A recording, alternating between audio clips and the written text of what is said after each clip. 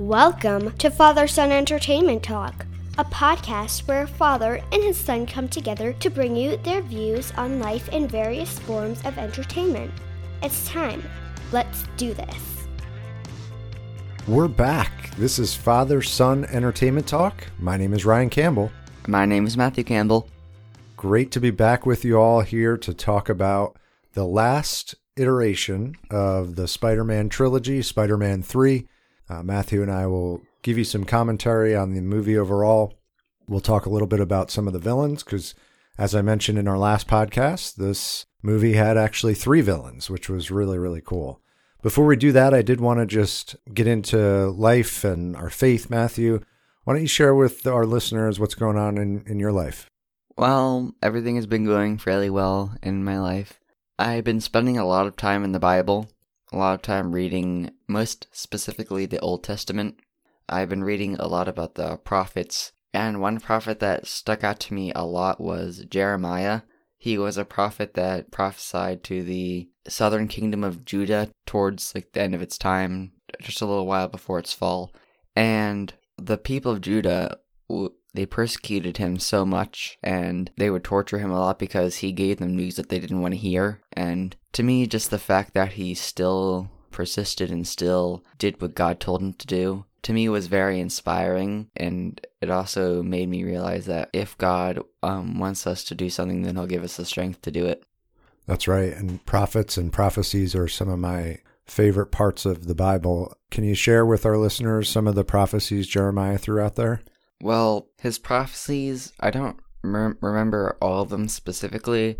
I just remember a lot of them being hilarious because of the way that he insulted people, that not in like a spiteful way, but in like a truthful way. He told the king of Judea that he was going to get murdered and he was going to get like thrown out of, his body was going to get thrown out of Jerusalem, and he told the people that the city was going to get conquered and the temple was going to get destroyed, and this just really made everybody mad. Yeah, I know some of Jeremiah's prophecies were related to the Messiah, one being that the Messiah would be a descendant of King David, another that he would appear sometime after Babylonian captivity, also that Babylon would come and rule Judah for 70 years. One of the things I just love about the prophets is they've really impacted my walk as a Christian and just my faith, knowing that there were prophets that were around 100 years, in some cases 1,000 or 2,000 years prior to Jesus coming, and they prophesied about Jesus' coming and what it would look like. And so very cool, and very happy to hear that you're reading Jeremiah, Bob. Mm-hmm.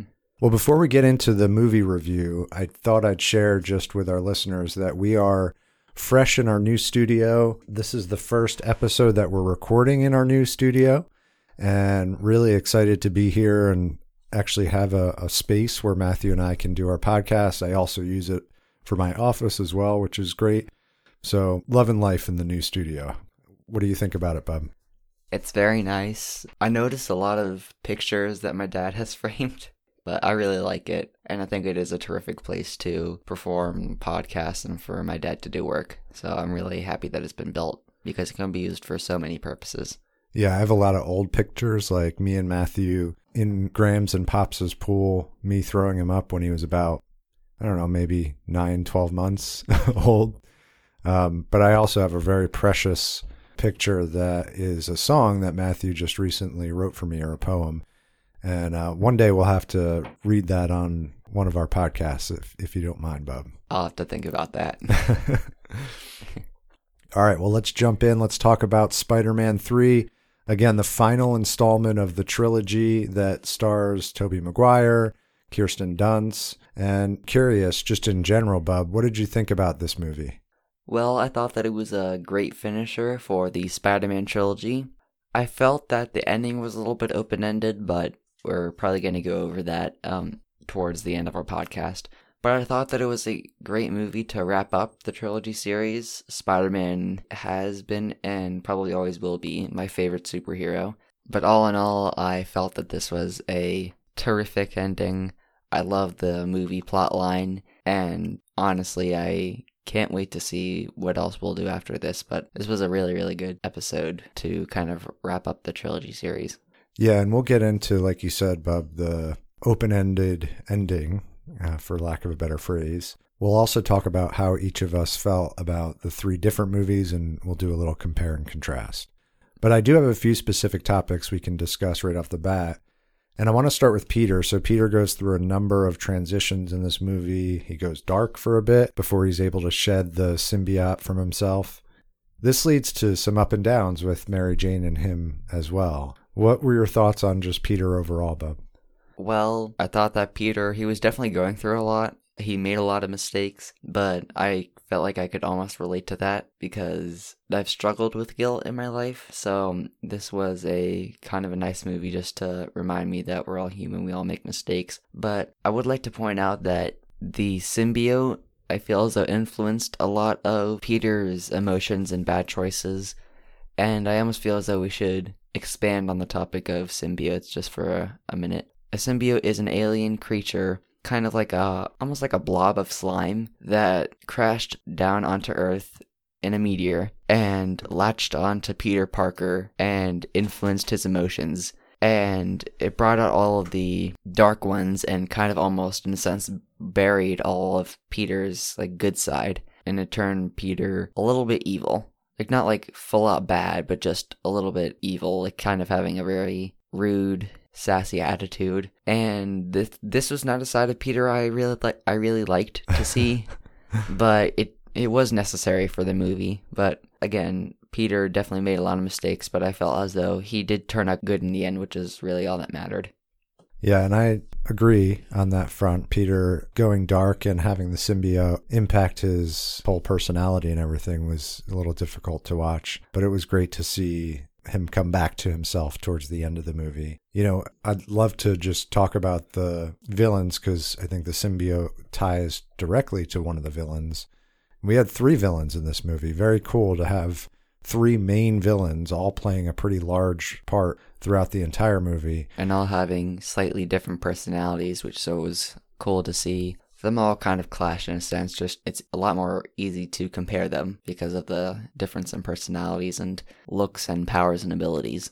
That's right. And I'll start with my favorite, who I just love the CGI elements that turned this individual into Sandman. Just the fact that he landed in the concrete basin and ended up turning into Sandman through some scientific experiment. So just this whole scene was really cool, showing Sandman turning into Sandman. But then his backstory was really cool as well, just how he played a role in Uncle Ben's death way back in episode 1. And then he also, had a family. He made a couple mistakes, and he was really just doing everything for his daughter, who was really sick. You definitely started to feel for Sandman as the movie progressed.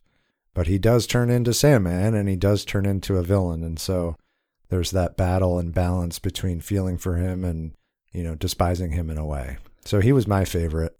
How about yourself, Bub? I would like to just really quick just add one more thing about Sandman. The fact that he cannot be killed. It felt slightly unnecessary. And I know that he's made up fully of sand, and sand can't be destroyed, but I remember I was talking to you during the movie about, as Sandman's alter ego is being created into Sandman, he basically turned completely into sand, crumpled to the ground, and then you just see, and this is part of the CGI that you were talking about before, he slowly started forming into the shape of a human and was kind of trying to crawl out of the sand, and I will never get over the line that I said, because it felt so appropriate for this scene. And I turned to you and I said, and God created man from the dust of the ground. Yep. Very, very cool. And it did almost feel like he was being created from dust, just how his body was forming out of the sand. Yeah.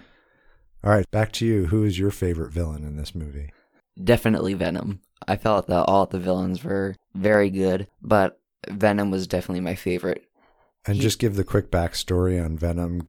We talked about the symbiote going to Peter and then who it landed on next. So Peter started to realize that it was the symbiote that was impacting him. So he went to a church steeple and there was a big bell there.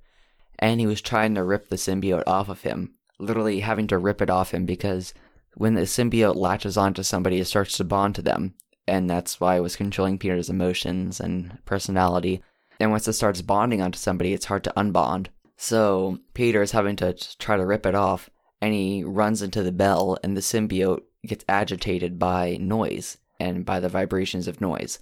So, considering that this was its weakness, it started to almost detach itself from Peter and slowly started kind of oozing down the tower on the steeple. And somebody was watching this whole scene from the bottom of the steeple. Peter was on top, and a man by the name of Eddie Brock, who hated Peter, was watching this whole scene of Peter ripping this symbiote off of him. And the symbiote latched onto Eddie Brock. This scene was probably the creepiest scene in Spider-Man, because it started like latching onto Eddie and like getting inside his mouth and just getting all over him, and it infected him more so than it did Peter. And that's how Venom was created. But I like Venom because it combines this really creepy figure with Spider-Man's powers, along with Eddie Brock's witty, funny personality. And Eddie Brock, I quite liked even before he turned into Venom, again, just because of his personality. He was very witty, very good with words, and very good at convincing people. Mm-hmm. So it was an interesting transition almost, because his personality didn't change, but he almost went crazy. So seeing him with these really cool powers and this horrifying looking mouth with these jagged teeth, he is a really cool villain, but again, it's his personality for me that sticks out. Yeah, and we talked about the fact that there's 3 villains in this movie. You and I talked just now about 2 of them. Why don't you give our listeners a little bit of background on who the 3rd villain was? Green Goblin Born Anew. That was Norman Osborn's son.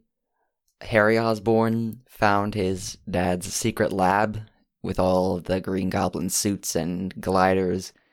So we touched on this in the last podcast. So he found his dad's lab. He found the serum that his dad had created, and he started using it on himself. And he had obviously found a way to use it much more effectively and not have him go as crazy as his dad had. So he wanted to use his dad's suit and the serum and all his dad's old gadgets to kill Peter Parker, because he was upset because he still thought that Peter had killed his dad. And he had perfected some of his dad's gliders and other weapons. So he was probably my second favorite. It's tight with him and Sandman because they're both pretty cool. But the Harry Osborn Green Goblin just had some cooler gadgets and had a cooler suit. Yeah, I liked Harry as well. And both you and I have talked about this afterwards, that we felt Harry was a way better Green Goblin than Norman even was. Mm. And what was even better about Harry and him being Green Goblin is that he ends up coming to save and help Spider-Man in the end. When he's on the brink of death. Yeah, and there's a really heartfelt scene at the end that definitely brought some tears in my eyes, and I'm sure did with you as well. I was crying.